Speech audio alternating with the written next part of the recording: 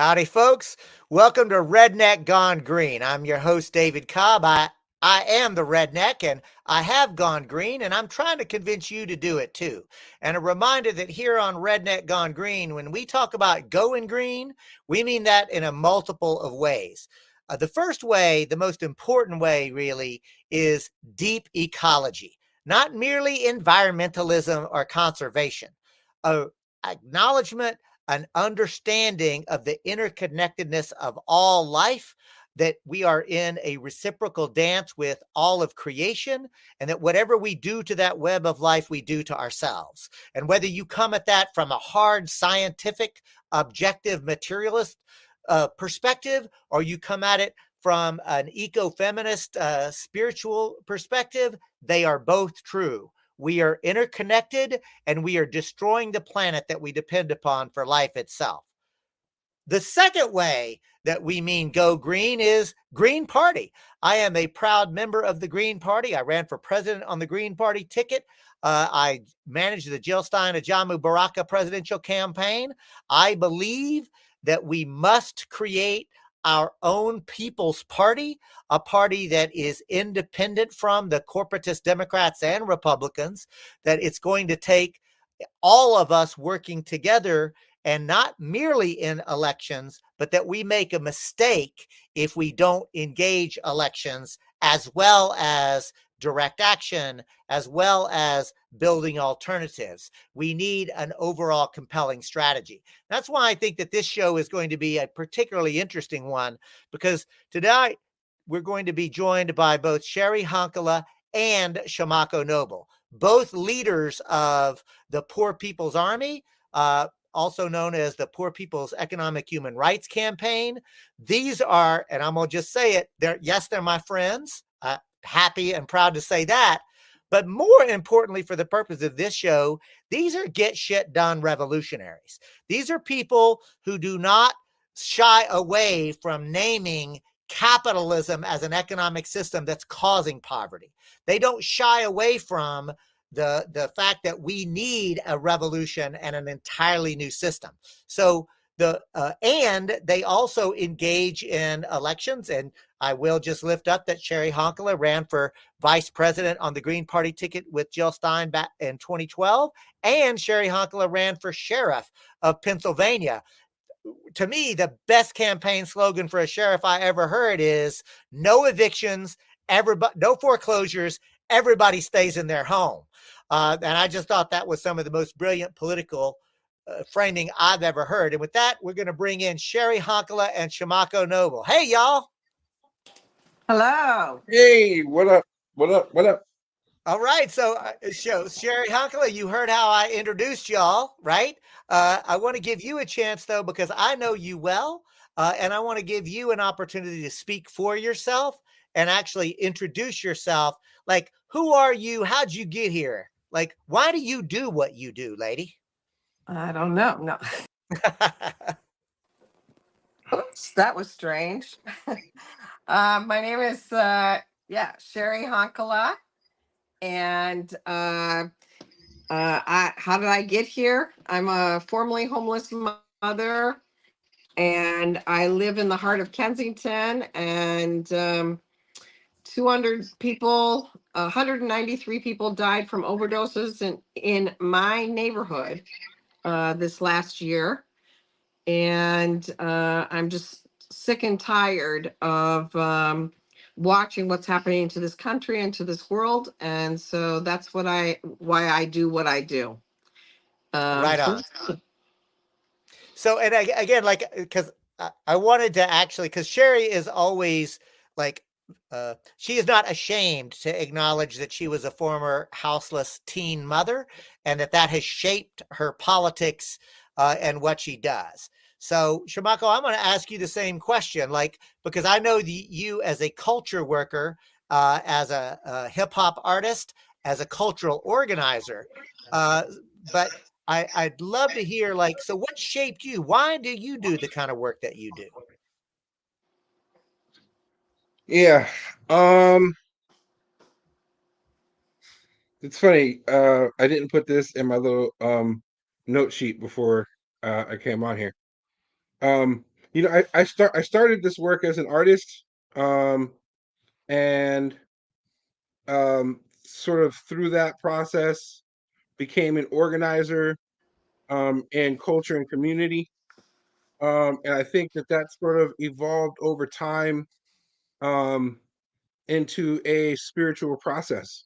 I would say today, um, it's an expression of my faith, which we could talk about more later if you like or not.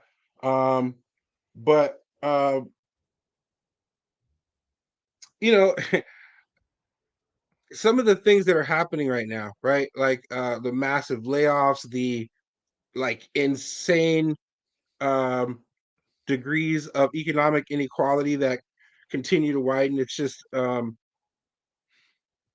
yeah. I mean, how can we just watch these things happen? So thank you, Shimako, for that. And again, like Shimako and Sherry are both friends. I've been knowing them both a long time. And Shimako, I know you. I first met you. You were a hip hop performer and culture worker and organizer, right? So, Mhm. to me, I just want to lift up one of the things that you taught me, right? Was that art and culture is not a separate sort of thing, right? Like culture is actually everything that we do and how we do it, right? I still remember that through our joint work at the U.S. Social Forum. That was really meaningful to me. So I really appreciate you for that. Sherry, Of course. I want to circle back with you though, and really get you to do the arc of the Kensington Welfare Rights Union, then evolving into the Poor People's Economic Human Rights Campaign, and now the Poor People's Army, right? Because Mhm. there's a trajectory there that I think and a history, right? Like Mhm. you've been in the trenches a long time in Mhm. the poverty movement. You've seen a lot, and I'd love Mhm. for you to like walk us through the foundation and the forming of the Kensington Welfare Rights Union, then the thing, the lessons learned from that Mhm. experience. Sure, absolutely. I initially helped form this union, which is it was basically a welfare rights focused organization. Uh, I was going to say I was, but I also still get some public assistance. But it was formed by welfare recipients, and our major concern was how do we survive? We weren't just fighting for bigger and better welfare checks. We were fighting for a right to a job at a living wage. And then we actually became pretty well known all around the country because we were very active in nonviolent civil disobedience. And then we realized that we, as a small group of welfare recipients, couldn't really do anything. And so then we figured we need to go around the country and try to figure out how do we link other groups like ourselves, which meant uh, poor, white, black, brown, all together, and try to learn how to organize off of, learn from each other. So we didn't go to traditional like nonprofits necessarily. If there was a group of people that were organizing in trailer parks, then we organized them, or housing projects, or wherever. Um, and then after organizing, um, people like people, whether they were urban or rural, black, white, or brown, then we came to an understanding over the years that we couldn't just build a multiracial movement to end poverty in this country. We knew that we needed to link up internationally. We needed to globalize from below.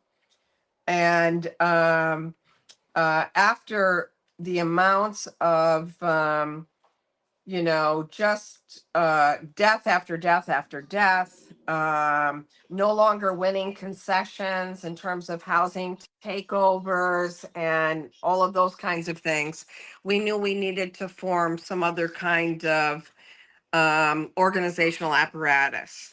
And so we looked around the world, both in terms of traveling and sitting down with different peasant movements from different parts of the world. And we decided to form the Poor People's Army. And so we know that, like in,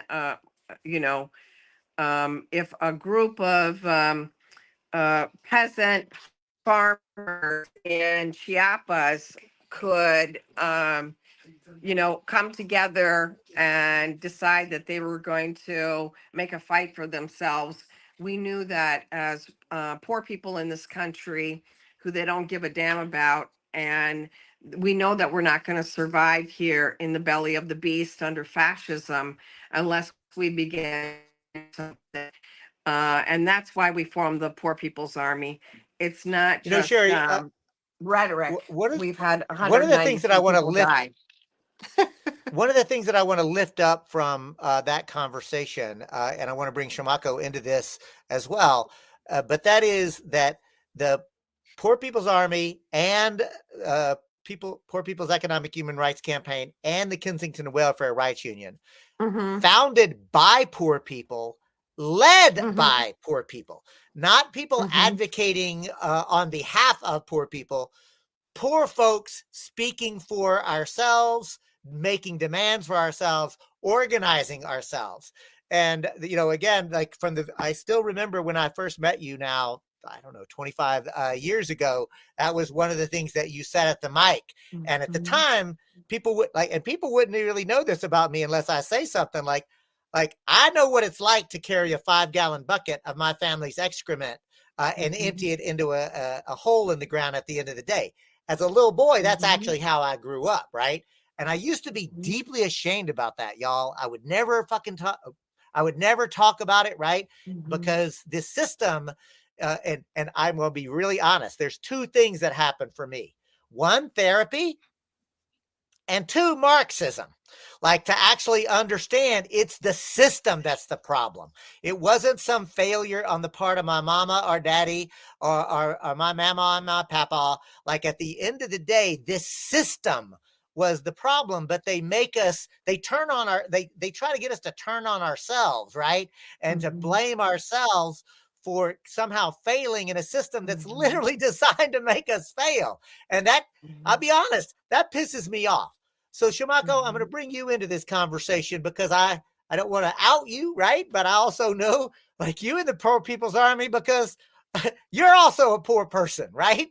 And so how did you get hooked up with Sherry Honkala and them, coming out of your work in hip hop and cultural organizing? So it's one thing I want to put on the table before we get into the answer is, you made a really important statement, David, which is, it isn't just for people, it's led by poor people. And, kind of one of the things that I think we, have the space to talk about today is, like, I don't want to downplay the reality of, like, extreme poverty, right? But people who make 6 figures struggle now. You know what I mean? Like, today, you go to the grocery store and you buy like 2 tomatoes and a can of green beans, and it's like $45. So this is a very challenging time across the board. And again, I'm not down, but I think, we're just even talking about, like, the massive layoffs, right? The precariat is at all different sections of the class. But anyway, Sherry and I met in 2005, I want to say, in St. Louis. She was a keynote speaker for Hip Hop Congress. We were having a national conference out there, and her and I reconnected through a couple of different channels. One of whom was a mutual friend, Lee Ballinger. We used to have strategy sessions out in LA during some really interesting times of the development of the hip hop political movement, and kind of everything that was going on there, and of course, the poverty movement as well. Eventually became a part of PPERC. Have been with Sherry in a couple of sort of key moments in history. The 2008 RNC. That's Her Republican and National Jill's. Convention. Thank you very much. Her and Jill's historical presidential run in 2012. I remember Sherry had a famous line she used to use all the time. She would say, I taught Jill about poverty, and Jill taught me how to eat blueberries. And she would usually be eating blueberries when saying this, just to give it that little extra sprinkle of charm or whatever. But and then all three of us, of course, have worked together on the U.S. Social Forum, which was a wild project. I think we should talk about since we have the three of us here. But took a step back from organizing around that time for a variety of reasons. Reconnected, I want to say 2019 or 20. I don't know, one of those two. And I've been doing it ever since. So, Shimako, I want to take you up on that, because the U.S. Social Forum, it was Mr. Toad's wild ride, to be sure. For folks who don't know, the U.S. Social Forum came out of the World Social Forum, which was an effort to, and it's really important, it's not just convening people. It's a movement building process in order to say, yes, we convene people in space and time, but the point is, it is building of a movement to build relationships and trust and convene each other and share best practices. So the World Social Forum was inspirational. The U.S. Social Forum, y'all, let me just be really clear. In Atlanta, Georgia, 2007, there were over 10,000 of us that gathered. In Detroit, in 2000, like whenever the next one was, we were 14,000 people. By the way, the same time that the Tea Party was able to gather a couple of hundred folks to launch the Tea Party, literally that weekend, Shimako, about 15,000 of us were in Detroit, right?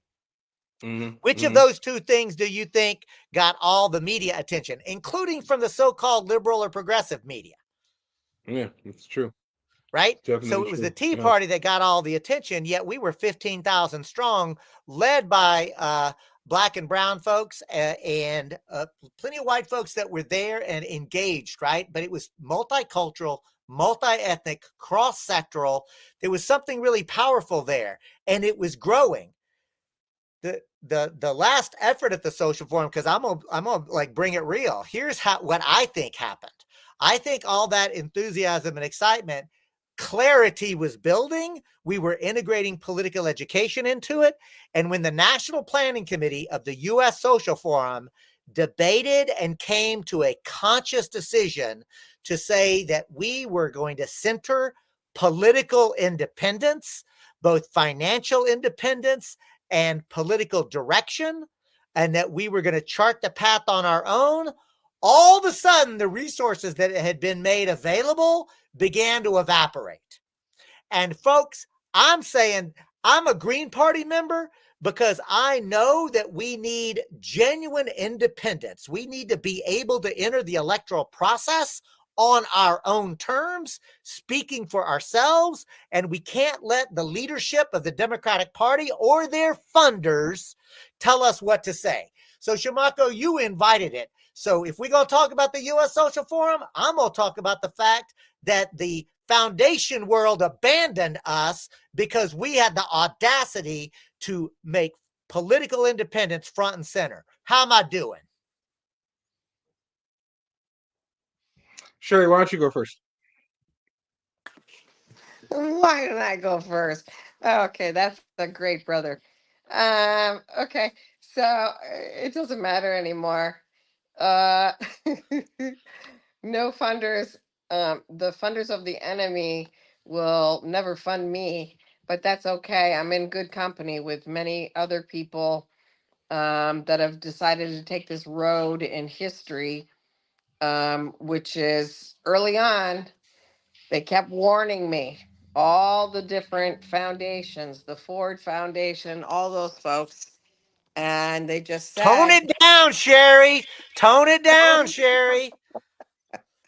yes, they all said, you better not do this. You better not talk about independent politics.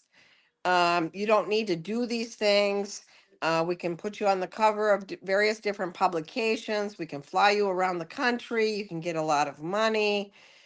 All of these kinds of things. And I'm so proud of the people that I work with because they refuse to do that. So they pulled the rug out from underneath our feet and just expected that we would crumble. But they did more than just pull the rug out from underneath our feet. They flew in like vultures and stole a great deal of our hard work over the years. From our music that we wrote, to our own history. And they claimed that they were a part of various different historical things that we had pioneered. And many of them were never even in the room. So that was actually the hard piece. But then I felt like I had a kinship with ancestors in history. A lot of, I mean, the people that do the work throughout history, they're never lifted up. They're never in, historical publications. They're not on magazines. And I remember one of the smartest things one of my comrades said to me. They said, the ruling class is not going to put you guys and your work ever on CNN because that's not a part of the plan. And because, you're not a part of the ruling class's plan, you're never going to be there. And so that has helped us through this process. And, I feel fortunate because we're with a lot of talented people that are documenting our own history. And when I write I was going to say book, when I write my encyclopedia, because there's going to be a chapter for each one of these bastards, I'm just going to write it all. Shimako, I want to bring you into this because after my big rant, you insisted, Sherry, you go first. So that must mean you got something to say too. Yeah, well, I mean, I want to just kind of get myself together, I guess. Yeah, I mean, it probably isn't a really significant moment in history to a lot of people in what we might call mainstream politics. And I wouldn't even necessarily be mad at them for that, but I mean, we're talking about people who like cry when the Democratic Party candidate loses. You know what I mean? Like, I'm not sure this is messed up. I'm not trying to. I mean, because we know an emotional attachment like that to either one of the two parties. It's like delusional, right? So you know what, Well, Shimako? I mean, depending on what your interests are.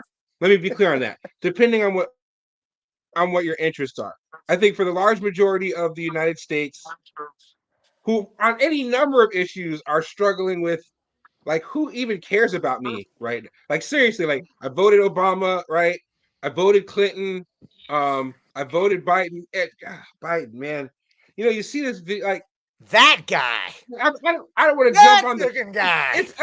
It's elder abuse. Like, seriously, it's elder. No, I'm not. That's not. It's. I know that there's an edge of humor to it, but seriously, like, this is insane, right? Like, is it me or is it actually No, insane? it is.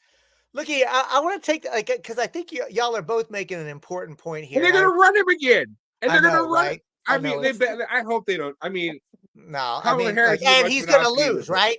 And he's gonna Yeah, lose, right? Like, so they're gonna run him to a again. felon. He's gonna lose to a felon. He's gonna lose to a felon. Like, I mean, damn, this is like this. Like, if you tried to write this up 20 years ago, 10 Yeah. years ago as a screenplay, they'd say, "Man, this is ridiculous. Ain't nobody gonna Well, believe listen, this I crazy." don't know. I think the Simpsons would disagree with you, but one thing I do want to make sure we cover from that point. You know what we were attempting in that social forum, right? Which was basically taking a large scale quote unquote American left event, separating it from its Democratic Party roots, and using it to build an independent machine. That's not like a small move. And to do so with like overt communist, socialist, anarchist roots, um, to have uh, um, sort of significant spiritual leadership like Reverend Pinckney out in Detroit, Michigan. Um, I think it would have been foolish on their part not to attack us. So that, I mean, that's deep. One of the things that I want to like pick up on, Shamako, when you were talking about the like people cry when the Democratic candidates lose and such, and like this is me like being real and also trying to summon as much kindness and compassion as I could get, because I remember when Barack Obama ran the first time, and there was so many black folks that I loved and knew well who were so excited like about the campaign and literally weeping when he got elected. And because I'm a kind person, and also because I'm not dumb, and I knew that it would be foolish to like get right out in front of that, but I got to tell y'all something, right? Like, I can intellectually understand that for some people, they look at Barack Obama, especially when he first ran, and said, somebody that looks like me is in the White House. Somebody that looks like me is in the White House. And you know what? I'm a white cracker. I had people who look like me in the White House, like for every year that I've been born, and they've been doing nothing but screwing us. So I was not particular, like to me, somebody that just happens to look like me, but they're representing the predatory owning class, they still my enemy just because they look like me. So again, I'm not trying to David. I want to say something, and bear with me on this, right? I think we have to be careful there not to blame the victim. And what I mean by that is, I feel like people had a right to be excited about the possibility of what it could mean for somebody who isn't the same thing they've seen for 150 years being in the headship of their country. And I think part of the importance of recognizing that is, I mean, it calls attention to the fact that that was another form of thievery, right? That was another form of manipulation, and it's only possible because it's real. So, I mean, I am kind of making an exception in that case, and that might just be the black in me. But I mean, I had a lot of relatives who felt that. I mean, my father was a child when schools desegregated in the South, and my mom was a part of the integration of Compton that resulted in white flight and had crosses burned in her uncle's yard. And my grandmother was a nurse. She was a nurse in the Watts Rebellion. And I call it the Watts Rebellion because I was taught that by my family, right? And like for folks who went through this, it was a big deal, And then Obama and the Democratic Party just stomped all over it. That's on them. They shouldn't get away with that and have the people blamed for it. No, look, I appreciate the reminder to be kind and compassionate and really understand, because people are confused, right? And they're confused because a lot of money and resources and media gets used to intentionally confuse folks, right? And capitalism does that, but white supremacy does that too.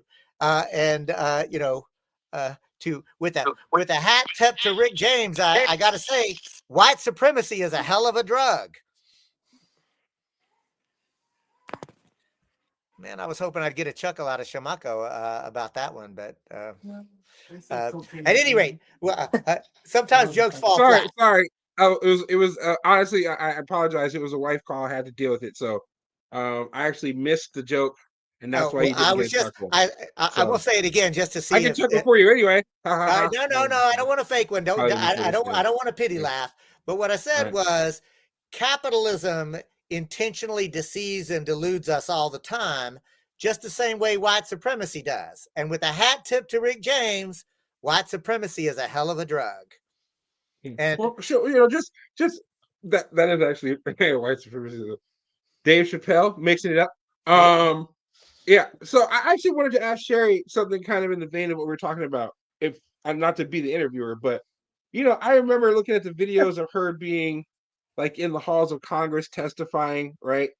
And David, you come from the Rainbow Coalition. Was there a time that you believed?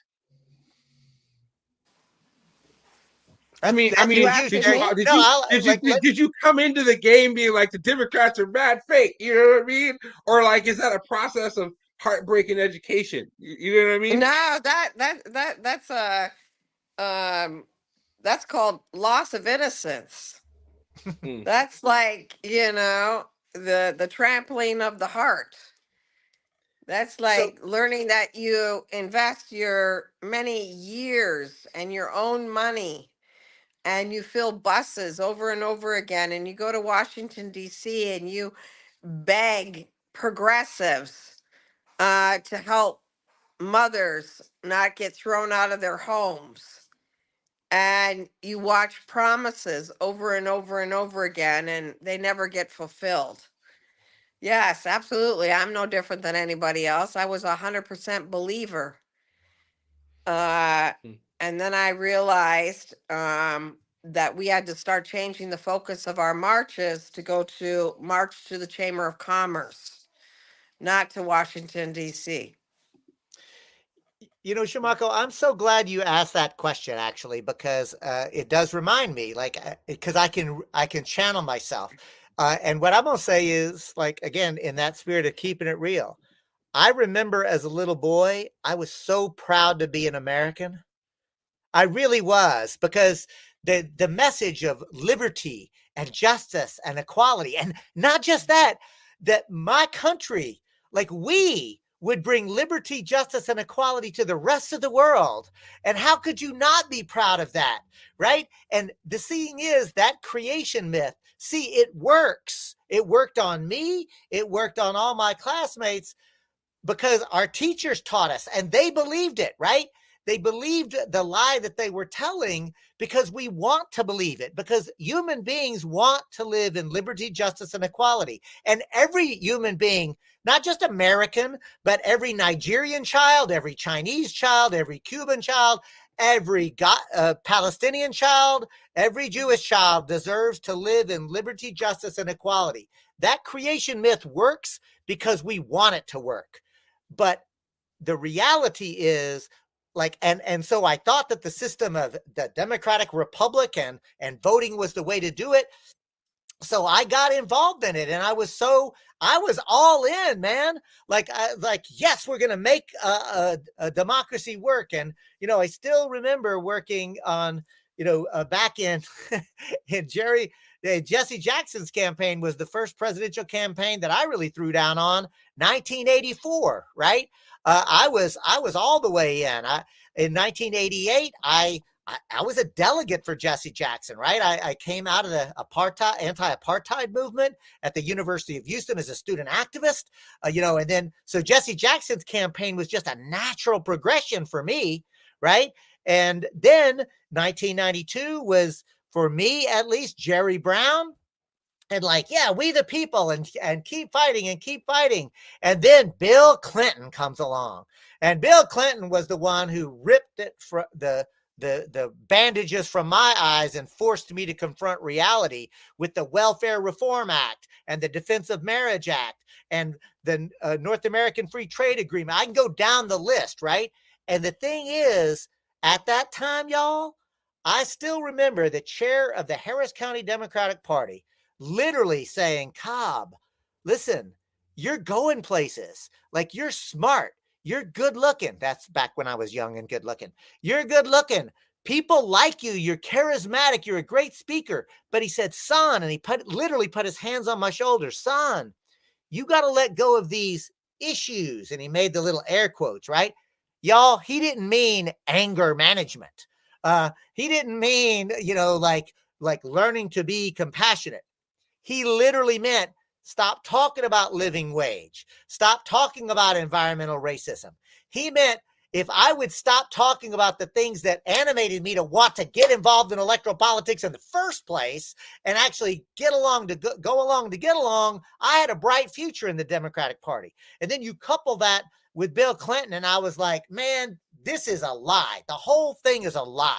So for me, Shamako, that was my trajectory. Like, I went from being a fervent Democrat to an uneasy Democrat, to a disgruntled Democrat, to a disgusted Democrat, to a former Democrat. And I finally confronted the reality that the Democratic Party is where progressive politics goes to die, because all of the energy and enthusiasm and activism that we pour into that is ultimately controlled by the corporate interest, by the neoliberal. That they're like the Democratic Party and the Republican Party are basically empty shells that are held together by corporate cash. Sorry, I'll get off my soapbox, but it pisses me off. I mean, I feel like they lied to me and then they used and abused me, and I don't like it one bit. It's great. This is a great transition to talk about the march. Sure. No, I mean, because you basically just gave the entire argument. So, sure, go ahead, take Jerry it away. Hunkla, tell us about the marches on the conventions. That's right. Thank you. Yeah. Shamako, you did this, right? You took over as interviewer, so this is me as a guest, y'all. Yeah. No. I mean, there are no guests or interviewers anymore. We're all just having a conversation. Anyway, Sherry, what's up? Yeah, and I'm sure you're gonna throw the March flyer up there. But yeah, it's a different time in history. I mean, I think that all of us are beginning to wake up, if we haven't woke up already. And we know that the Republicans aren't going to do anything for us. And we know the Democrats are not going to do anything for us. So we need as many people as possible to join us. And this is not just any march. We know that, our entire planet is at stake. We know we could, all die from war at any given moment. We're tired of the genocide, watching, the murder of men, women, and children that is happening in Gaza and several other places around the world right now. And we know that with electronics and technology and robotics, that people are being permanently replaced and are joining the ranks of the permanently unemployed. And I know at the beginning I talked about, just the massive amounts of deaths. More people have died from the fentanyl crisis than died during Vietnam War. And so, these are just a few of the 2024 realities that we're up against right now. And we need to take the world's press and take advantage of it and show solidarity with the rest of the world and march on both the Republican and the Democratic National Convention. And we're real excited because the city of Chicago messed up, and we've got a permit to the front doors of the Democratic Party headquarters of the convention. And we intend to arrest them and charge them with crimes against humanity, both the Republicans and the Democrats. So I want to back up a second because I saw Galen Tyler, another of the members of Poor People's Army, put out this post, and it was actually kind of amazing to me. So folks, what Sherry is saying is the Poor People's Economic Human Rights Campaign and the Poor People's Army have been marching at the conventions, both the Republican and Democratic Party national conventions for years, right?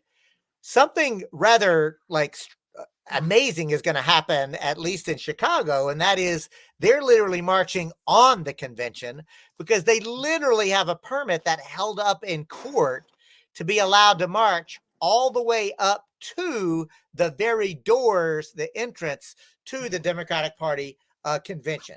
So, Chamaco, Sherry, did I read that right? Is that's how I think I read what Galen put out there? Yes, and that's why it's incredibly important that everybody, their mother, their dog, their cousins, our international guests, you name it, that the whole world join us. Because we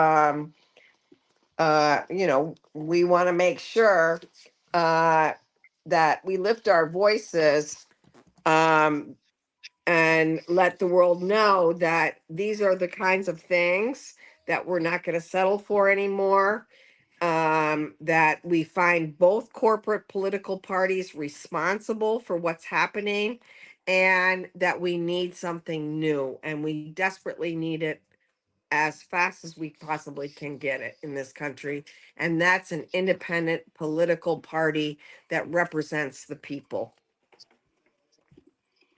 I'll just point out that what you're looking at on the screen, if you are watching us live or viewing us on YouTube or Facebook or Rumble after the fact. But for our podcast listeners, the screen is filled with a photo of a much younger Sherry Honkala being arrested. That just shows you, how long she's been at it. They don't really care about us. And I love this tagline. Poverty is a policy choice. Resistance is necessary.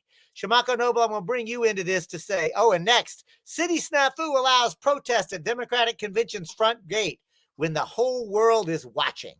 So how can people get involved, Chamaco Noble, into being part of this historic march?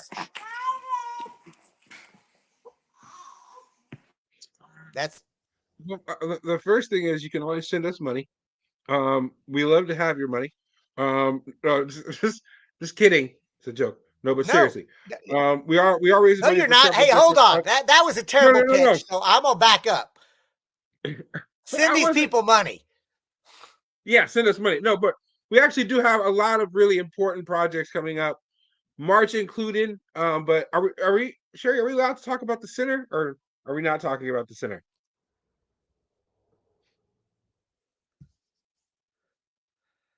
Can you guys hear her? Because I can't hear her. I cannot hear Sherry. So. Of course, you could talk about the center, but you should also make sure you talk about the book. The book.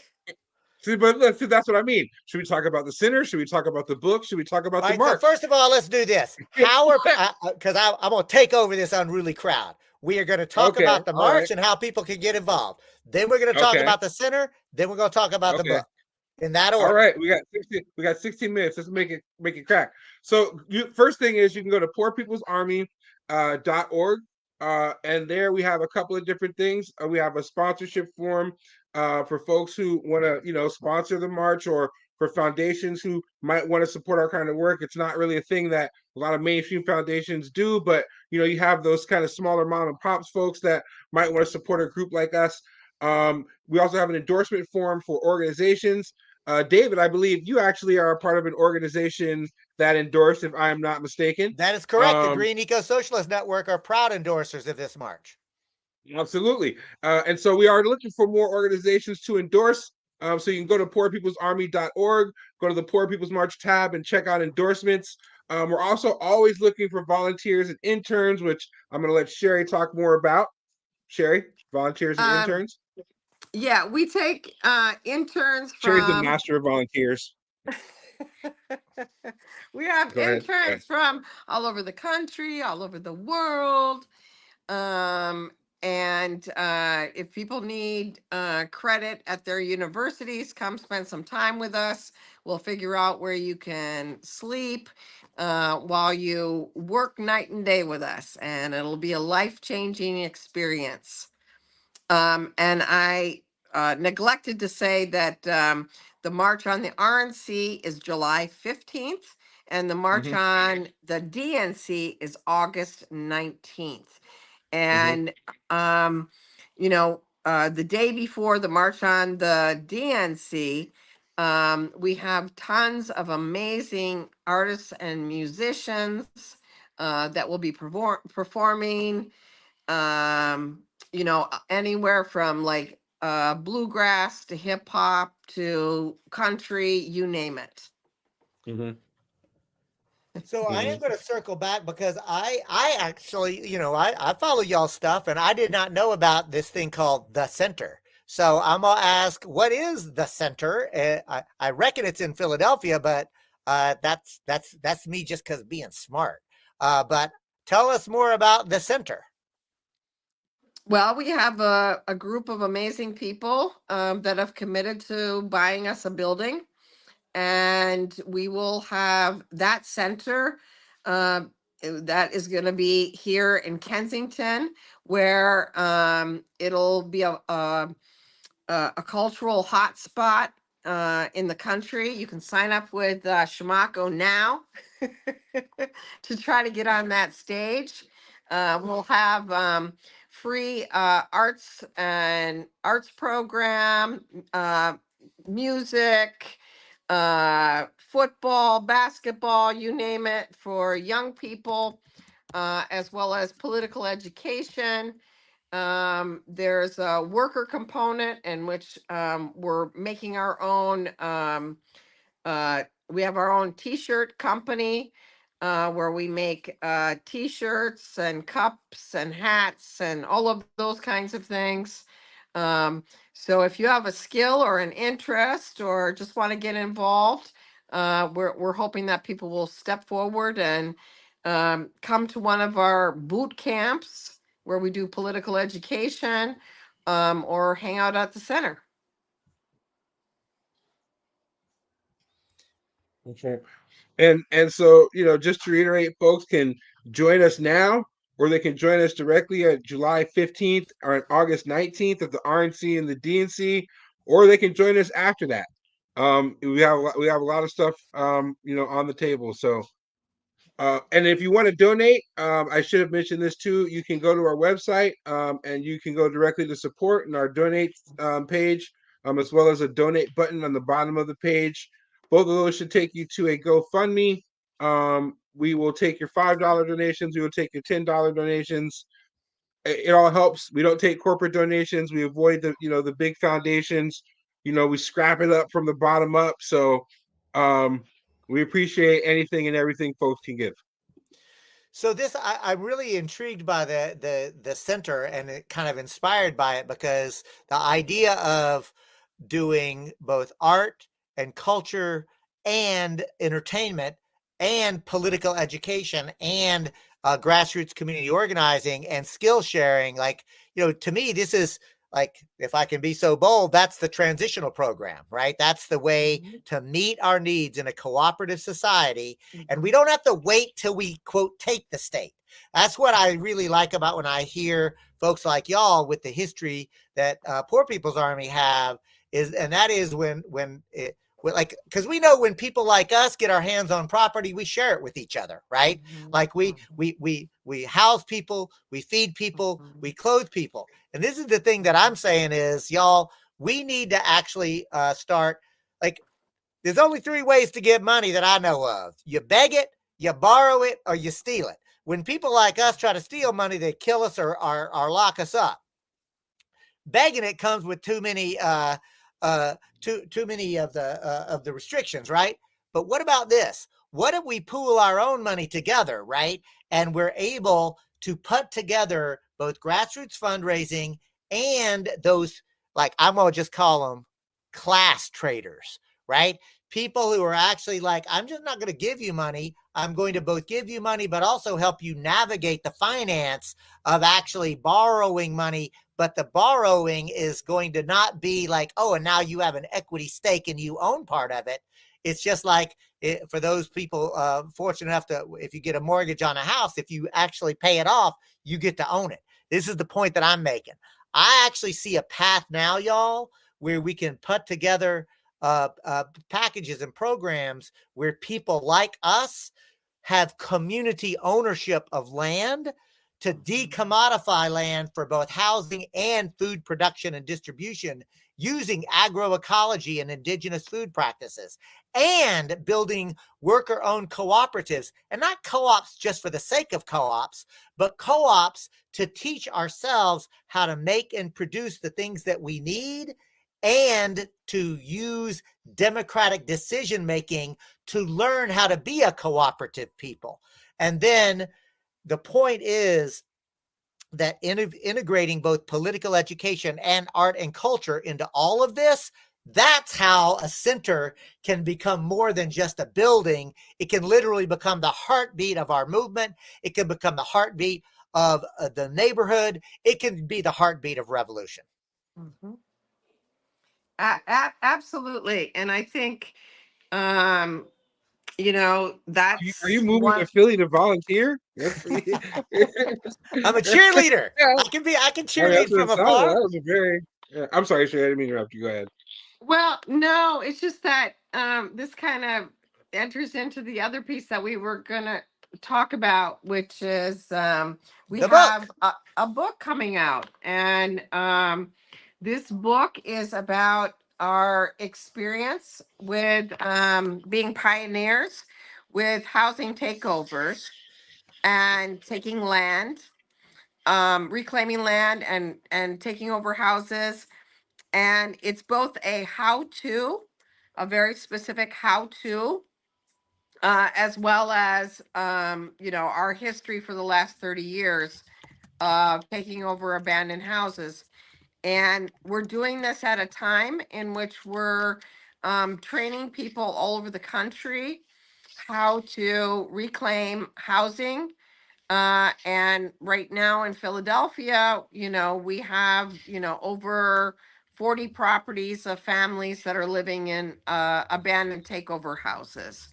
So we're sure that this is going to be very interesting, very controversial. But we think it's more important to have the tools out there in the public and let people learn how to begin to reclaim their own human rights, because people are not going to give them to us. And we have to figure out, how do we take back the basic necessities of life in order to stay alive? And I feel like this is what really differentiates us from some of the left, is we understand that our soldiers need to feed, clothe, and house themselves and stay alive in order to be in the forefront of this fight to create a new society.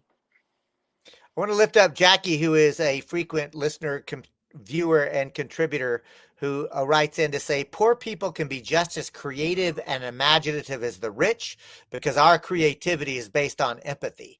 And I just really felt like, Shamaka, that's hearkening back to some of the faith-based work and the that you do, and even in this conversation, like reminding me not to just be a snarky leftist. Well, you know, it's funny, man, because you know you were using the term class trader, and I was thinking about it, and I was like, man, that's a crazy way to say just be like a decent human being, right?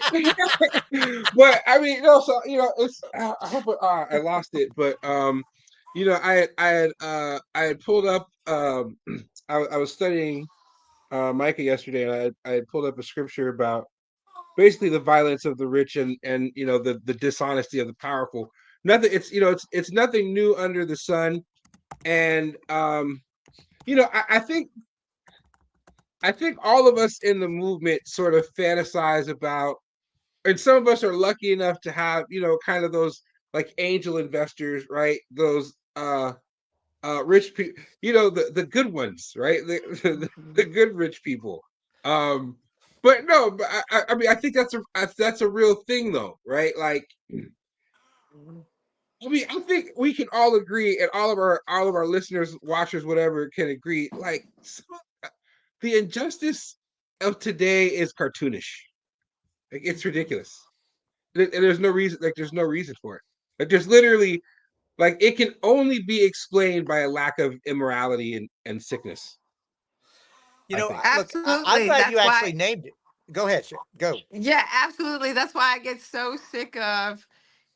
This is gonna sound terrible, but I get sick of people saying like, um, like I've taken an oath to poverty. I haven't taken an oath to poverty. I'm rageful. I am rageful that people have to live in such inhumane conditions. And I am so thankful that I have been amongst the ranks of the poor, because it's always been the poor that have shared the most, that have helped me through the hardest times in my life. It hasn't been people that have had money. And I think that really, for me, that really says volumes. And this is, I just can't, I just can't see people living in these inhumane conditions anymore.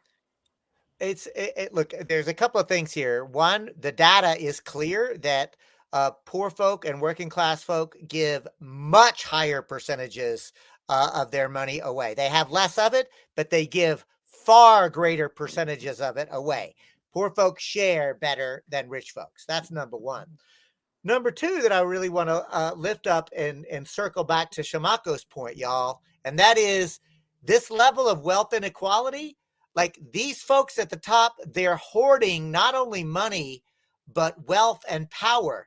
It's sick. We would consider it absolutely insanity if it were any other thing. That's what I'm saying. If you had $1 billion worth of sweatshirts just like sitting around in your house and like still trying to get more, and still trying to get like literally stealing sweatshirts from other people. Like, you're like you know what I mean? Like, look here, there's on TV right now. There's like reality shows. There's reality shows. You're stealing the sweatshirts that people like save their whole life for. You know what I mean? That their grandmothers gave them. It's insane. It's insane. Looky here.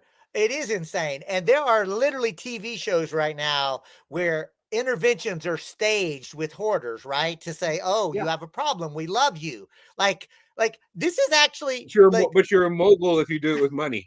Yeah, right. Like, and like, oh, let's like put them on TV, like, and worship these people. We need to do rich people interventions. We do. Like, look at here. Let me tell you something. If we had a just and compassionate society, we would get these people the mental health help that they so obviously need. But because, if we had single payer healthcare, like, we would literally, there would be like they are actually sick and damaged. But the problem is they not just hurting themselves. They're literally destroying the planet. They are literally forcing people to live in inhumane, grotesque, horrific, sadistic ways. And there's no reason for it. There is more wealth and more power. And get this, if we democratized the economy and the robotics and the technology, what is now available now, there's more than enough to go around. Like, there's so much. All we have to do is organize and take it. And I'm going to actually say it that way, y'all. We going to have to organize and take power, because one of the greatest American philosophers of all time said it well. Power concedes nothing without a demand. It never did, and it never will. And many people don't know the second part of that. And it goes like this. Frederick Douglass said, you show me the exact amount of injustice that any people are willing to tolerate, and I will show you the exact amount of injustice that will be visited upon them.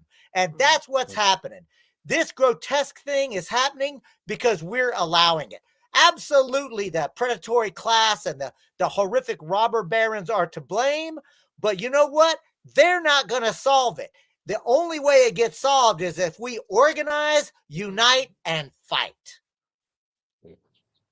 Sorry, I'll get again. Sherry Hunkler and Shamako Noble remind me of my, my grandfather, the Baptist preacher. I get to preaching, right? Yeah. I can't help it. Yeah. Word. So look at here. This has been a fantastic time. The hour has flown by. I do want to give both of y'all a chance for final words. Remember, folks, you've been watching and or listening to Redneck Gone Green. We are talking to Sherry Hunkler and Shamako Noble, two leaders of the Poor People's Army. Shamako, let's kick it off to you. Yeah, I'll just keep it simple. www.poorpeoplesarmy.org. Again, that is www.poorpeoplesarmy.org. Come check out our blog. We're very interested in having writers. Check out our education section. There's programs we can bring to you. Check out the march. And keep the struggle alive, folks. Keep the struggle alive. Go ahead, Sherry. Mm-hmm. And bring us to your town. There's many of us. Start a Poor People's Army group in your part of the country, and give us a call. That's all you need to do, and we'll help you start one. If you're homeless out there, learn how to take a house. You don't have to be homeless. Get organized. That's what you need. At the end of the day, the most important thing that we have is each other, and let's take this thing back. Right on. And folks, that was Sherry Hunkler and Shamako Noble of the Poor People's Army. I want to give a thank you to Jack Rabbit, our producer here at Redneck Gone Green. I want to thank you, the listener viewer. Remember that this audience is growing. We're getting larger, stronger, better organized every day because of you. Please go subscribe to us on Substack for our weekly writings. Continue to share the YouTube, the Facebook, the Rumble, the carrier pigeons, all the things, and join us next week when we'll be talking to Reverend Billy of the Church of Stop Shopping. Peace, y'all.